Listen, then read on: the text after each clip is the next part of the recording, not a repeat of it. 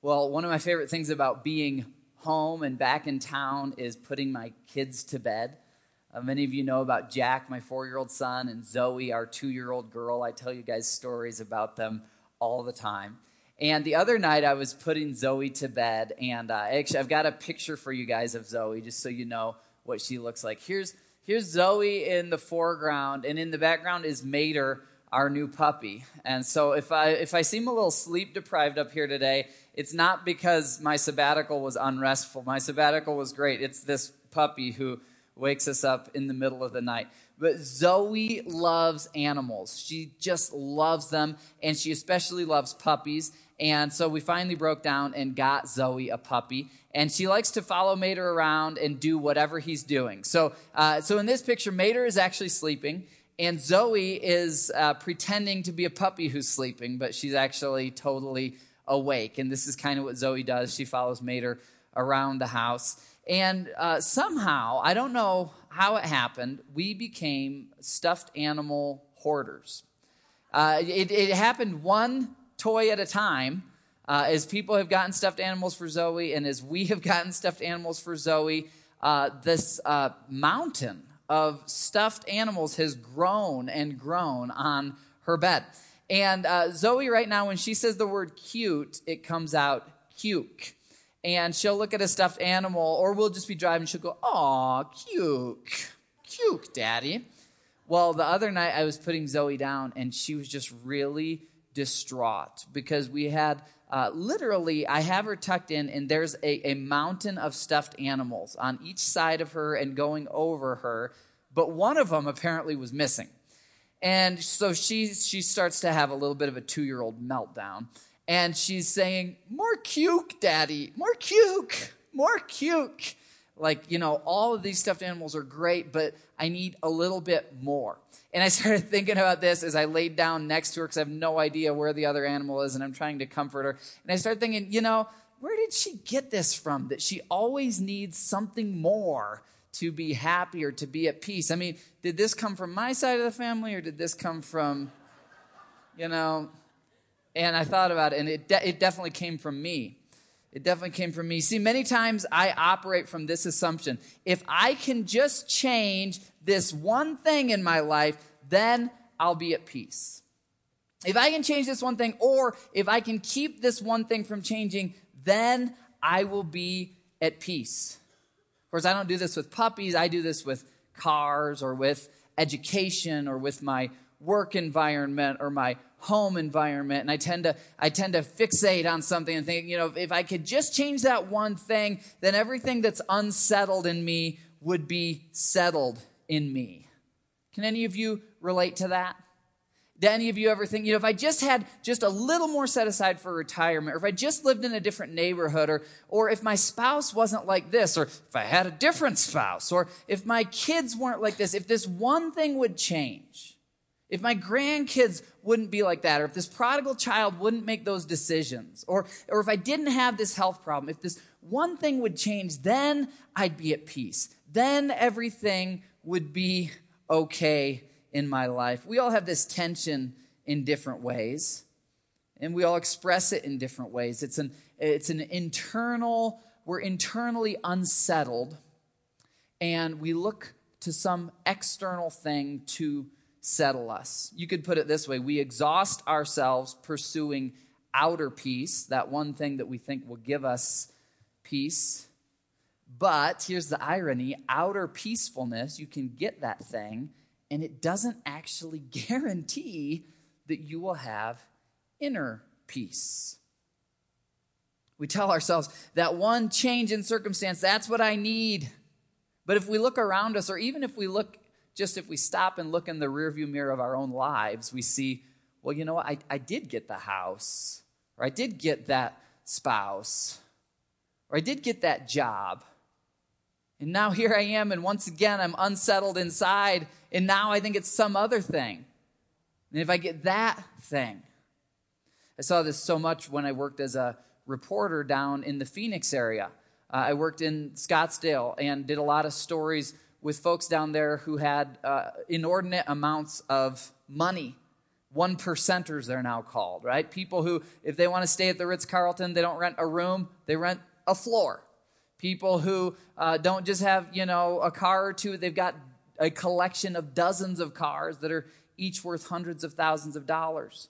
And as I would interview different people like that for different stories, I started to notice in them that with all the outer peacefulness, all the outer calm that they had surrounded themselves with, they didn't have any more inner peacefulness or inner calm than everyone else in the world. In fact, I remember specifically interviewing Don Laughlin, who started Laughlin, Nevada. And I was staying with Don Laughlin on the top floor of his casino in Laughlin, Nevada, looking out over the river, and he's showing me these private jet models that he has of his multiple private jets. And Don Laughlin, or some people say it Laughlin, I will never forget, he told me this. He said, John, if I could go back to being 12 years old and have nothing, I would do it in a heartbeat.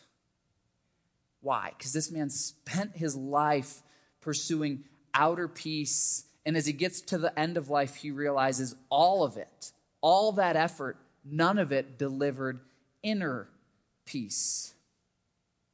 John Bunyan was a Christian writer hundreds of years ago. In fact, he did most of his writing from prison cells. Here's a great John Bunyan quote. He wrote this: if we do not have quiet in our minds, in other words, if we're not quieted internally, then outward comforts will do no more for us than a golden slipper on a gouty foot.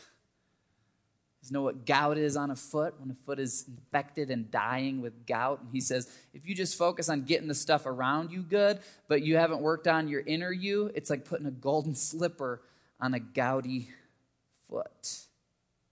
It's ironic that we spend so much of our lives hunting for calm in our outer circumstances, because the more you watch other people and the more you actually reflect on your own life, it becomes clear you could finally get it.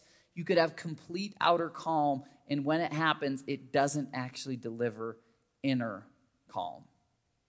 You can do this in one drive. In one day, you can go from the multi-million-dollar mansions on Camelback Mountain, and you drive south and you cross the Mexico border and you go into the slums. And you can see that here's people in the Phoenix area who have every outer comfort, and internally they're not comforted, they're not at peace. And then in Mexico, you find children literally playing in trash, and they have an inner peace. Here's what I've realized. You can have outer peacefulness like that, but lack inner peace. And here's the flip side. You can have inner peace even when everything around you is not peaceful. In every city I've lived in, I've found these two mirror people.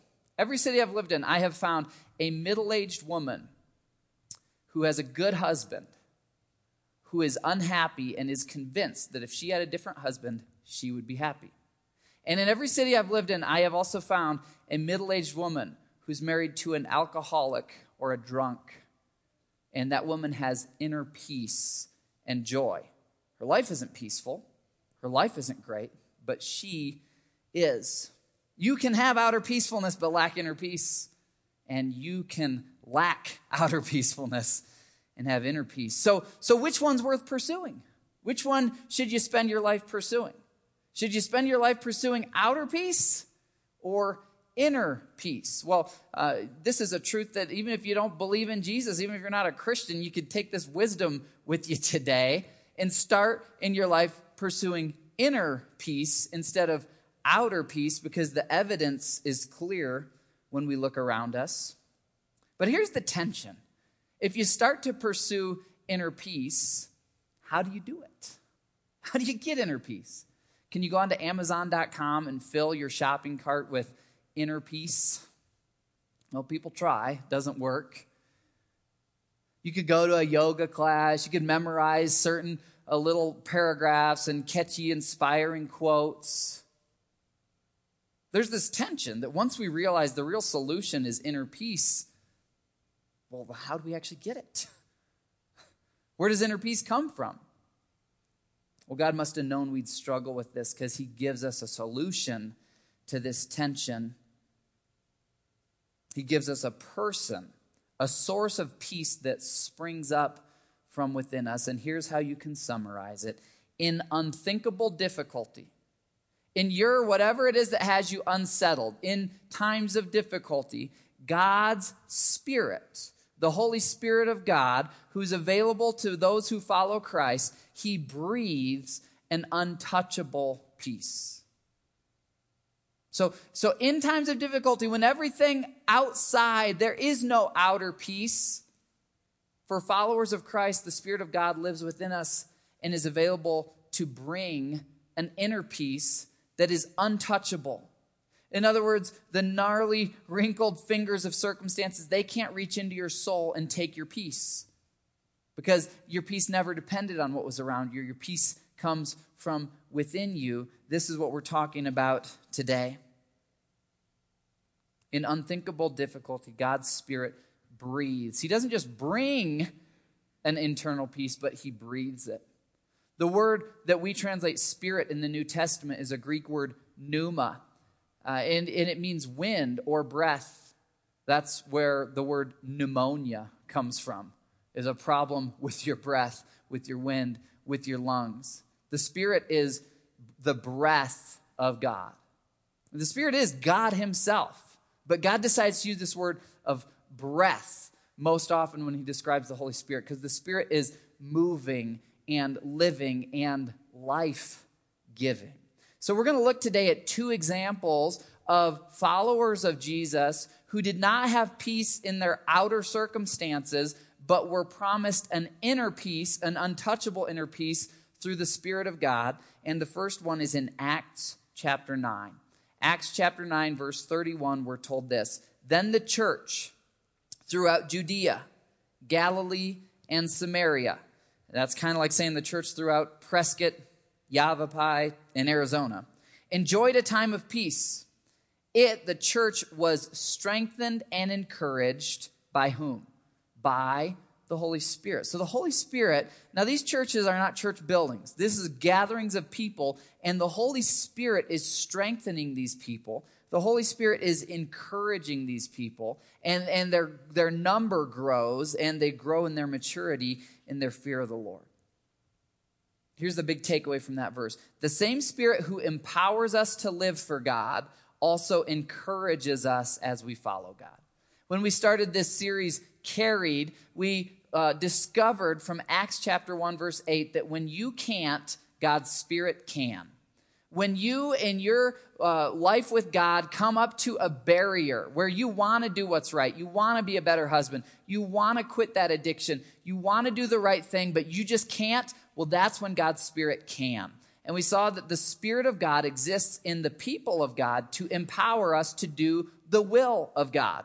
And we saw this in Acts chapter 1, verse 8. And in that scenario, you may remember, Jesus gives a prediction. He comes to a group of 120 very ordinary Christians. The only thing that's not ordinary about these Christians is that they're even more discouraged than any of us in here. And here's why. Their leader, Jesus, he was recently publicly executed in Jerusalem. They live in Jerusalem. The dried brown and black blood of Jesus is still on the stones in Jerusalem. These 120 people are just trying to survive. They're kind of hiding for their lives. And Jesus comes to them and says, through you, I'm going to change the world. And I know you're all here in Jerusalem right now and you're kind of hiding out for your lives, but I'm going to send you out and you're going to be my witnesses in Judea and Samaria and the uttermost parts of the earth. And it's like, Jesus, what are you talking about? These people are discouraged. These people are not world changers. They don't have a bunch of assets. They're hiding for their lives. How are they going to go change the world? And you may remember from that message, when you can't, God's Spirit can, that Jesus' prediction came with a promise. He said, you will receive power when? When the Holy Spirit comes upon you. And then you will be witnesses in Jerusalem and Judea and Samaria and the uttermost parts of the earth. The Holy Spirit empowers us to live for God. And today we see the Holy Spirit also encourages us as we follow Jesus and it's hard sometimes. And he encourages us. He picks us up. He helps us out. What I love about Acts 9, verse 31, is that it's 8 chapters after Acts 1:8. Jesus promises this 120 people, you're going to go change the world. And specifically, you're going to start in Judea and Samaria. And here we are in Acts 9, verse 31. And it says, the church throughout Judea and Samaria. Jesus' promise has come true because the Holy Spirit is at work in the lives of believers, empowering them to do what they could not do on their own. And now here we see the Spirit strengthens and encourages. The same Spirit who empowers us also encourages us. Let me give you guys the context here of Acts 9, verse 31. And in this context, you're going to see the peace and the encouragement that these believers had. It didn't come from their outer circumstances it came from within the Holy Spirit. Here's the context of Acts 9:31. Well, not only has Jesus been crucified, but a rising church leader, Stephen, was recently surrounded by a mob in a public square. And as still happens in the Middle East, people started throwing stones at him till he fell down. And they kept throwing rocks at him until he died. Stephen had been publicly executed by a mob. Persecution then broke out against all Christians. And Christians at this time met in homes. They'd meet in a living room, and they'd eat some food, and they'd pray together, and they'd read Jesus' words together. And all of a sudden, armed men are breaking into these homes, grabbing Christians by the hair, dragging them out, and throwing them into prison. Even Christian women, Acts 8:3 tells us, have been thrown into prison. This is not a time where these people have peace in their hearts because their circumstances are going great. And there are people, surely there are believers who've been praying, Jesus, let this persecution end, help things get better. And you know what? Their prayers have not yet been answered the way they'd like to see it. And yet they're strengthened and encouraged. Let's look at verse 31 again. Then the church, that's us, the people at the time, was strengthened and encouraged by the Apostle Paul, by John, by a great miracle, by great teachers? No, by the Holy Spirit. And put it this way, this encouragement did not come from outer circumstances the way that we tend to want it to come. This encouragement came from within.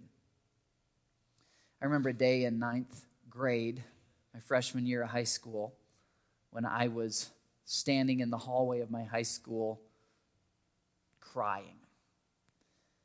I went to a really strict private school, and I was a class clown, okay? I was always talking and making jokes and not paying attention to the teachers. So class clown, strict private school, not a great combination, right? So I got a lot of detentions. I got in trouble frequently.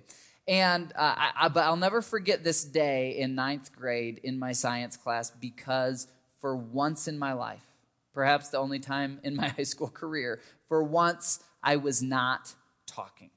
Okay, I was sitting in the back row, and I was quietly drawing a dirt bike. I remember it very well.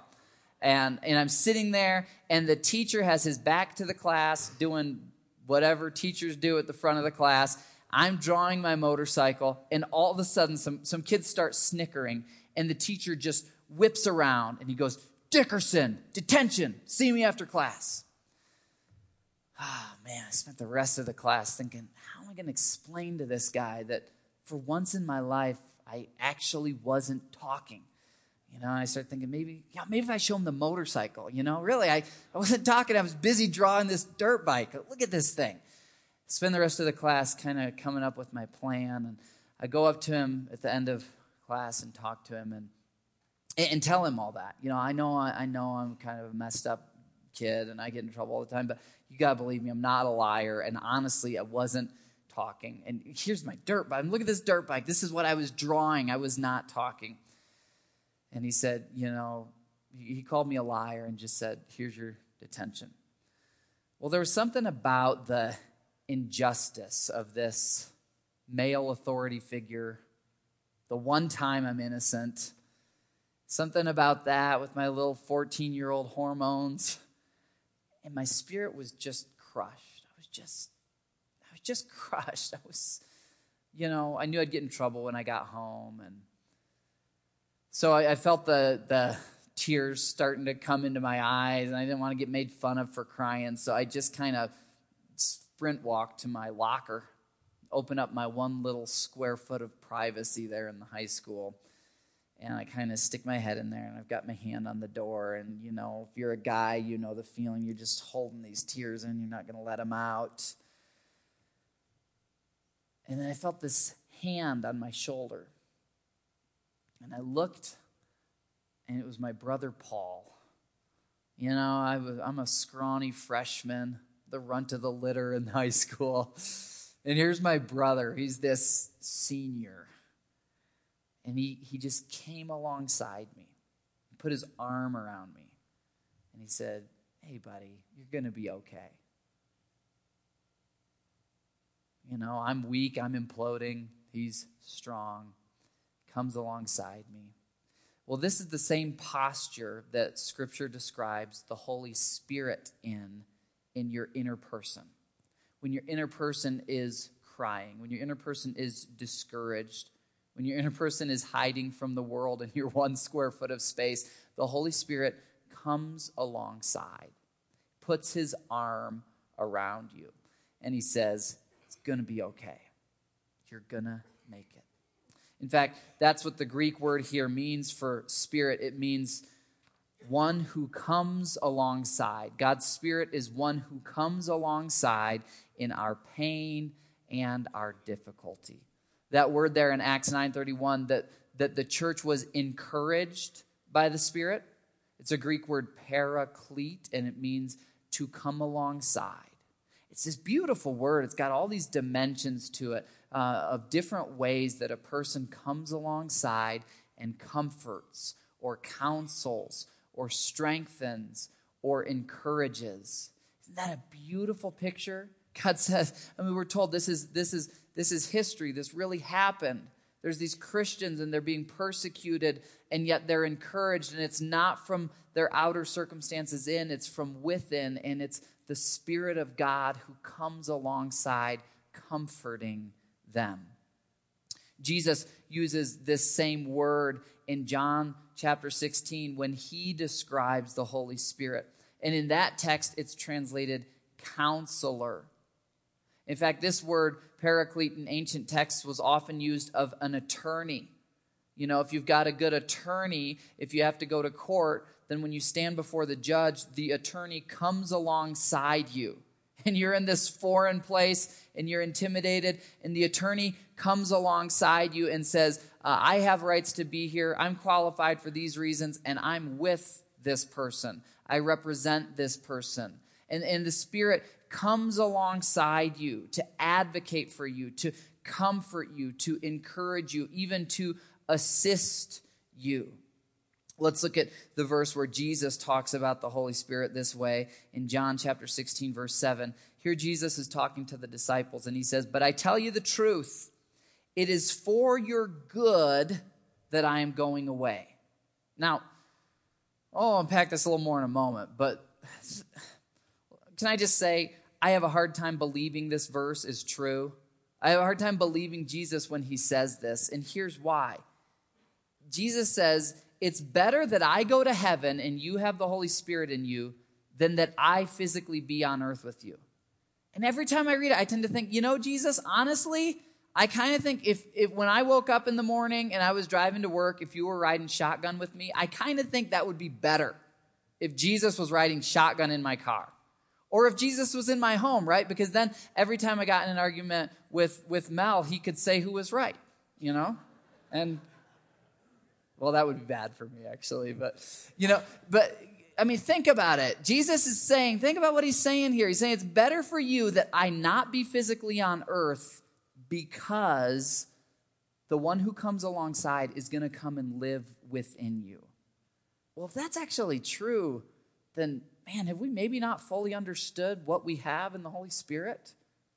Have we maybe not fully understood the encouragement and the comfort that's available to us from God's Spirit living within us? Jesus says internal peace from his Spirit within is better than Jesus himself walking around on earth. It's better for you that I go away, because unless I go away, the counselor, the one who comes alongside, will not come to you. But when I go, I'll send him to you. Now, let's look at the context of John 16.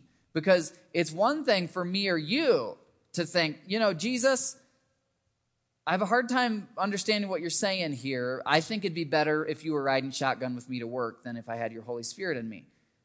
That's how we feel. Think how the disciples must have felt. The 12 guys who Jesus is saying this to, for 3 years they've been following him, and when they followed him, they left everything.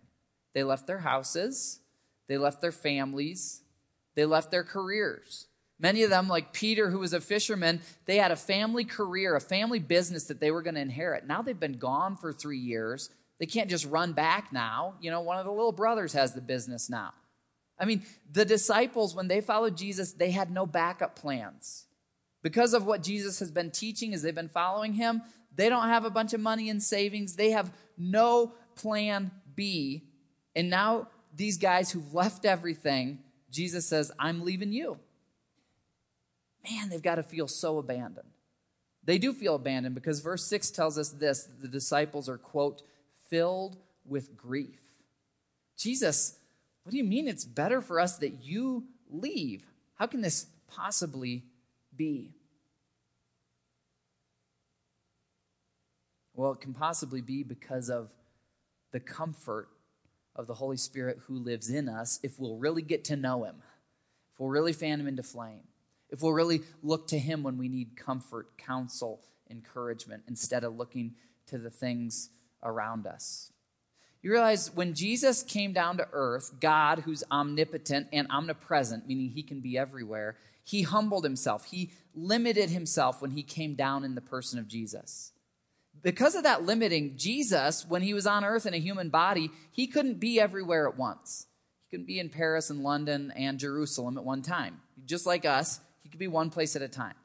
So you realize if Jesus was here and he was riding shotgun with me to work, he wouldn't be with any of you at that time, right? That's how Jesus was when he was on earth.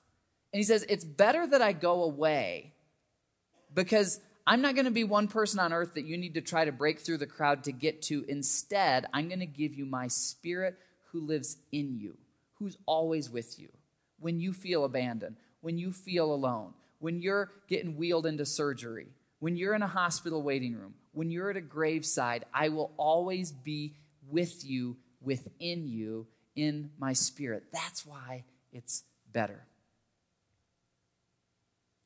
See, the day is coming when we cross that finish line and God calls us home to heaven. The day is coming when we will be with God in heaven and we will have outer peacefulness like we've never seen on earth. And Jesus will be there and we'll be with him. And we'll also have the inner peacefulness of his Holy Spirit. But until then, we're in a fallen world that's infected by sin, and it's one or the other. And so you can put it this way. Life here in a fallen world will always be unpeaceful around us. Your life will always be unpeaceful to some degree because you're not home yet. You're not in heaven yet. And so Jesus gives us an internal spring of peace that comes up from within. You guys know what a spring is? Let's talk about the difference between a spring of water and a pool of water. If you've got a pool of water and you live somewhere cold, we had a pool in Michigan. And we had to drain it every winter because it would freeze. It would get so cold there that everything would freeze. And people would freeze. It was so cold in Michigan. And the pool would freeze, and when water freezes, it expands. So you have to empty it, otherwise it breaks the pool. So every fall you drain your pool, and every spring you refill it. A pool's a reservoir, but a pool doesn't burble up water from within. And the difference between the Holy Spirit and any other form of peace is that the Holy Spirit burbles up from within. A spring is where an underground water table where there's millions of cubic gallons of water, they burble up. There's so much water under there, there's this hole in the ground, and it just burbles up, and it's like an unlimited supply. And God says, my Spirit will be within you, and no matter what's going on around you, he will from within you supply the peace that you need, the joy that you need. So here's a big takeaway for us. I cannot know this deep inner peace that comes from the Spirit within me while I'm hunting for it in outer circumstances. Very many of us, we know Christ, the Spirit lives in us, and he's put his hand on our shoulder to comfort us, and we've brushed him away because we are busy looking for our peace in that thing that needs to change, or that person who needs to start making better decisions, or that thing that needs to not change. There's an old song that goes, looking for love in all the wrong places. Well, it's kind of that way with us in our peace. We tend to look for peace in all the wrong places. If we're followers of Christ, we've got this source of peace within us, but instead of looking to that, we look to the house to sell, or to the next house, or to the spouse, or if we could just make this much more a month, or this much more a year, or have this much more set aside for retirement. Meanwhile, there's a spring of peace within us. So here's my question. What circumstances or outer thing have you been looking to in your pursuit of peace? What's the stuffed animal in your life? Where in your life have you been seeking to achieve inner peace through some outer change of circumstances? And here's, will you choose today to redirect your heart and your hope and stop seeking peace through external circumstances? When you're troubled within, you can call out to the Holy Spirit. You can say, God, I need the comfort of your Holy Spirit right now. I need the encouragement of your Spirit right now. I need the guidance of your Spirit in my heart and in my inner person right now. Do you realize that God's Spirit is a person and he loves you? God's Spirit, he's dwelling in you right now. Scripture calls your body his temple. He lives in you and he loves you. And he longs to come alongside you, to encourage you. Next question.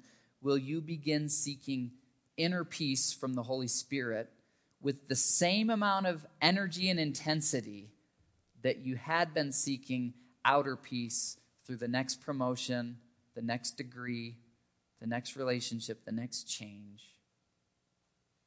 Will you choose to seek your peace through the internal comfort of the Holy Spirit? I want to invite you to try this. I want to invite you to try this for just the next 5 days. This afternoon, when all of a sudden you feel a little unsettled and you start to think, well, if I do this, then everything will work out. In that moment, to remind yourself, God's Spirit breathes peace that's untouchable, even in my times of difficulty. I want to invite you to try it for just 5 days. It happens in the smallest situations and in the biggest things. Happened to me this morning while I was driving here. I was coming out of a parking lot, and there were these arrows, and I was going the wrong way. And it's no big deal. It's early in the morning. There's nobody on the road. Well, this other driver approaches in a car, and the lady in this car is just furious at me. And I'm like, why is this lady so mad? I can just see it in her gestures. And she starts pointing. She's like, and I realize, it's the arrow. And this lady is just angry. And all of a sudden, my inner peace was just thrown off, right? If you're like me, a little thing like that, all of a sudden your inner peace, this angry person just stole my inner peace. And you know what I wanted to do? I'm driving a Land Cruiser that has a lift with pretty big tires, and she's in this tiny car. And I'm like, really? Really?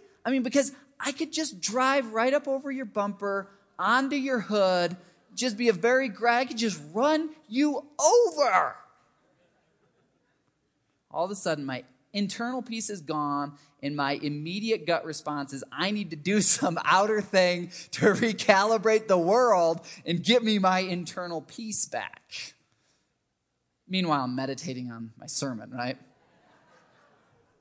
And I realize, this is one of those times.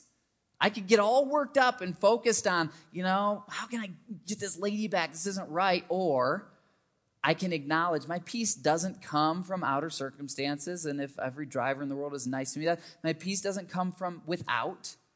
It comes from the Holy Spirit within. And it was a little opportunity to just say, Holy Spirit, will you be my source of peace? Will you be my comfort?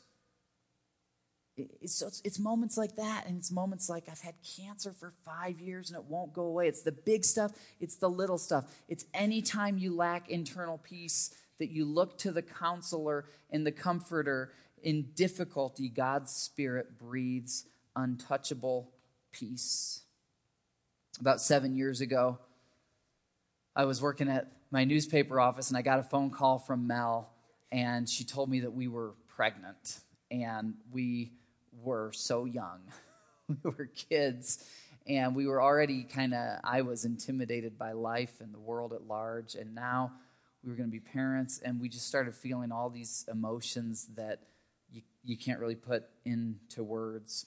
And things were going really well for a couple months, and then one day I got another phone call from her, my same newspaper office, and she tells me that she's pretty sure she's having a miscarriage. So I leave my office and I speed home, and when I get home, Mel is balled up on the couch, just in just really bad pain. And I just sit there with her, just powerless to do anything to help her. And then, sometimes reality is stranger than fiction. It starts to thunderstorm, and the power goes out. We're in Scottsdale, Arizona. It never thunderstorms or rains, hardly ever. And all of a sudden, there's this huge storm, and the power's knocked out, and we're sitting there in the dark. It just feels like the universe is against us. We're just these kids trying to make our way through life, and it's just like the whole universe is against us. Get Mel situated, light some candles around the house, and then I go in the bathroom downstairs, and I look at this little thing that was going to be a life. And I can kind of see the little head and the little eyes, and start wondering if it was going to be a son or a daughter. And all of a sudden, I'm a repressed male and I never cry, and all of a sudden I just burst out in these heaving sobs, and I shut the door because I don't want Mel to hear me crying. The promise of the Holy Spirit isn't that God will calm our storms.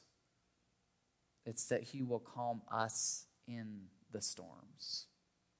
And you know who was in that bathroom with me when I'm barricaded in there and don't want Mel to hear, and I don't want her to come and try and comfort me? Holy Spirit. The living, breathing presence of God. The one who comes alongside, who encourages us from within when everything around us is falling apart.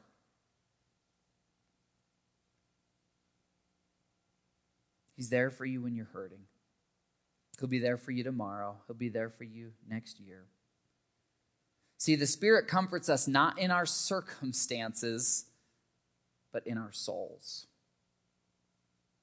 And very often we miss his comfort because we are insisting that God, if you want to comfort me, it has to be in my circumstances. And God, who knows us so much better than we know ourselves, says, I'm trying to comfort you where you actually need it. Not in your circumstance, but in your soul. This is what Paul, the apostle, was talking about in 2 Corinthians 4. Paul at this time has a thorn in his flesh. He's got a chronic physical illness. He's got a messenger of Satan sent to torment him.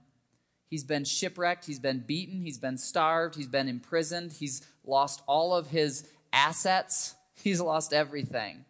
And Paul looks at this body of his that is dying from beatings and from malnourishment and from his thorn in the flesh, and he says, outwardly, I am wasting away, but inwardly, I am being renewed day by day. That's what the Holy Spirit does. He doesn't always change our circumstances, but he ministers to our inner person. In unthinkable difficulty, God's Spirit breathes untouchable peace. I wonder, is there a physical place in your life where you could write that down, or maybe another idea from this message, so that the next time your mind starts to go down that road of, well, I have to control this, I need to obsess about this, I need to change this, you can see that on your bathroom mirror, you can see that on your dashboard, and you can remember, you know what? The solution isn't outer peace, the solution is inner peace, and because I'm a follower of Christ, I have access to it through the Holy Spirit. Imagine what your life could look like if every time you had that impulse to start seeking your security or your inner peace through an outer change, every time you had that impulse, you could turn it to God and say, Holy Spirit, help me not run over that lady with my Land Cruiser. Or Holy Spirit, help me be content in my situation. Holy Spirit, help me be the spouse you want me to be. Holy Spirit, help me to redirect my sight and stop looking for my peace in the outer circumstances. Help me to find it in you. Imagine what your life could look like. I'll close by telling you guys an incredible story that one of my good friends told me recently. Ralph Lucas, who's a brother of ours here at Cornerstone, the Prescott Fire Battalion chief here in town, told me this story a month or two ago. This happened this last summer. In fact, it happened at the gas station right here on Sheldon. Ralph's driving. He's in one of those big, giant red fire pickups. And a call comes over the radio that there's an infant who's unresponsive. And the address comes through, and Ralph is just blocks or a quarter mile or so away. So he turns on his sirens and lights and speeds to this gas station, gets to the gas station, and there's this mom there holding this baby, and she's just freaking out. And there's no one else around really helping. And Ralph goes and he grabs the baby, and the baby's just burning up. I mean, it's summer, and this baby is just hot. And he starts pouring bottles of water on it while he feels for a pulse. And there's a pulse, but there's no breath. This baby is not breathing. And so, if you've taken CPR, that on an adult, you plug the nose to do rescue breaths and you breathe into the mouth. But on a baby, you just put your mouth right over their mouth and their nose. And so that's what Ralph does. And he starts breathing for this child, breathing these rescue breaths. And biologically, when that happens, now the blood is moving again. Now this child who was probably not getting oxygen to its brain is now getting oxygen to its brain. And Ralph keeps administering these breaths and pouring on this water, trying to cool down this child. And then all of a sudden, and when Ralph tells the story, it just gives you chills. All of a sudden, the baby gasps. All of a sudden, the baby, like a swimmer coming up from the deep end of a pool, just inhales this huge breath of air. And what's incredible, Ralph says, is that because the only time he's ever felt it in his life, the baby sucked the air out of his lungs. That baby in that situation, you could have put it in the most beautiful nursery. You could have given all sorts of outer changes around the baby. There was one thing that could save that baby's life. It needed an inner change. It needed breath. And there was nothing else that could give it except another living, breathing entity who could give breath within. And when your inner person is suffocating, when your inner person is dying under the weight of the world crushing down on you, there's no outer change that can breathe life into you.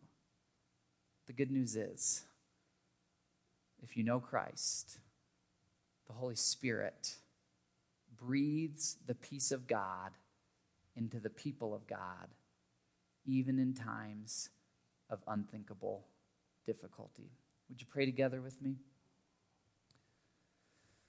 Father, we want to know you as your people. You've given us this gift in your Holy Spirit. And Lord, I know that I don't fully know even a fraction of the comfort and peace and life that are available to me in your Spirit. Lord, as a group of your men and women, we pray today, will you help us to know you as comforter, as the one who comes alongside, as the one who breathes life into us. We want to know you in this way, Lord. Father, I know in this room there's 1,001 external things that we've fixated on, that house, that person, that custody battle, that child, that health problem. Lord, you care about all those things, and so many of those things, they're not sinful things. But Lord, we've been looking for our peace in all the wrong places.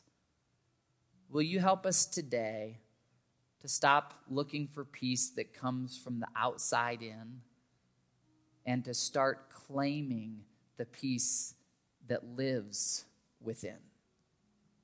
Holy Spirit, we want to fan you into flame in our lives. When we can't follow God, we need your power to follow God.